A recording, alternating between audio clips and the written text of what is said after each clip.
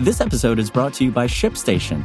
You know, some things take a lot of work, like sending little robots to far-off distant planets. And just as that's challenging, so too is running a successful e-commerce business, especially when there's so much to do. So I want to introduce you all to ShipStation. Now, I love using ShipStation because of its easy-to-use dashboard, which makes managing orders and printing labels a breeze and super smooth. Oh, and the customer service is just out of this world. It's exactly what you need to help grow your business. Sign up for your free 60-day trial at shipstation.com/technews. That's shipstation.com/technews.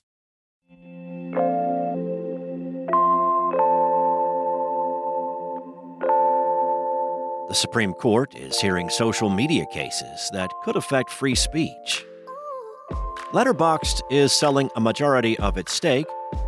And get ready for the National Emergency Alert System to blare "This is a Test" from your phone on Wednesday. This is Engadgets Today, the latest tech news with a touch of tranquility for your morning.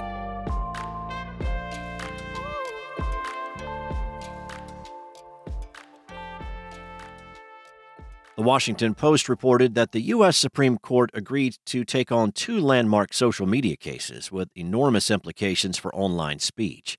The conservative-dominated court will determine if laws passed by Texas and Florida are violating First Amendment rights by requiring social platforms to host content they would otherwise block. Tech industry groups, including Meta, X, and Google, say the laws are unconstitutional and violate private companies' First Amendment rights. The groups representing the tech companies contesting the laws say platforms would be at legal risk for removing violent or hateful content, propaganda from hostile governments, and spam. However, leaving the content online could be bad for their bottom lines, as they would risk advertiser and user boycotts. Supporters of the Republican-sponsored state laws claim that social media companies are biased against conservatives and are illegally censoring their views. The U.S. Supreme Court voted 5-4 in 2022 to put the Texas law on hold while the legal sparring continued. The Biden administration is against the laws. A venture capital firm named Tiny bought a 60% stake in Letterboxd, a film-focused social media site. The New York Times reported that the deal values Letterboxd at over $50 million. The site's co-founders will retain minority shareholder positions and will continue to lead the company as they insist very little else will change. Letterboxd was a rare, independently owned social network, and it grew significantly during pandemic lockdowns as homebound users sought new movies to stream and communities to chat with. Lacking the clutter of Amazon-owned IMDb, the website and app provided a haven for film buffs who wanted to write and read reviews, rate movies, create watch lists, and socialize with fellow enthusiasts. Letterboxd's co-founders framed the move as less about selling out to big money and more a growth opportunity. The site doesn't currently support television series, but the founders say they're working on a way to offer that. Letterboxd partnered with Netflix earlier this year, bringing the streaming service's recommendations to the social media platform. This episode is brought to you by Shopify.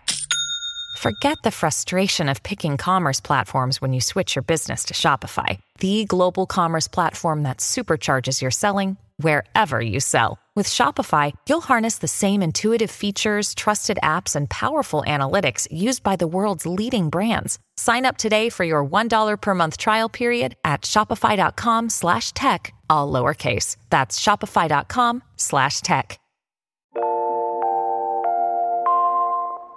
The federal government will conduct a nationwide alert test this Wednesday, October 4th. FEMA and the FCC will send notifications to cell phones, as well as radios and televisions, to test the National Wireless Emergency Alert System and ensure the system and the public are ready for a real crisis. The cell phone portion of the test will assess wireless emergency alerts, or WEAs, nationwide. If you live near a decent-sized metro area, there's a solid chance you've received Amber Alerts through the system before. It can also broadcast signals for imminent threats, public safety, and presidential notices in a national emergency.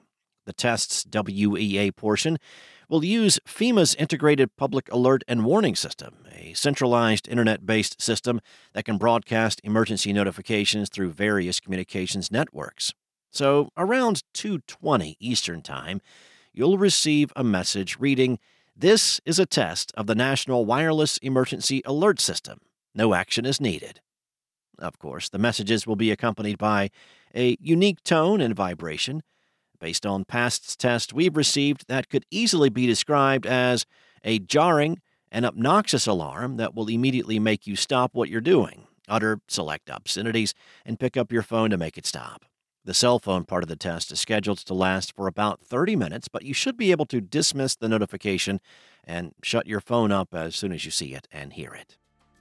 Thanks for listening. To stay in the know and in the flow, rate and subscribe wherever you listen. Today's show featured journalism by Engadget contributor Will Shanklin and was produced by Spoken Layer.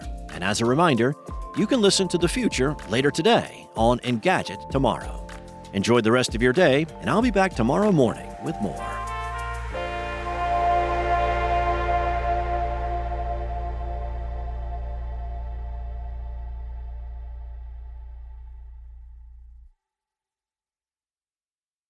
Want to learn how you can make smarter decisions with your money?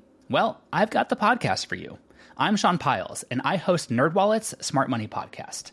Our show features our team of nerds, personal finance experts in credit cards, banking, investing, and more. And they'll help you make the most of your money while cutting through the clutter and misinformation in today's world of personal finance. You'll get clarity on strategies to help you build your wealth, invest wisely, shop for financial products, and plan for major life events. Listen to NerdWallet's Smart Money Podcast wherever you get your podcasts.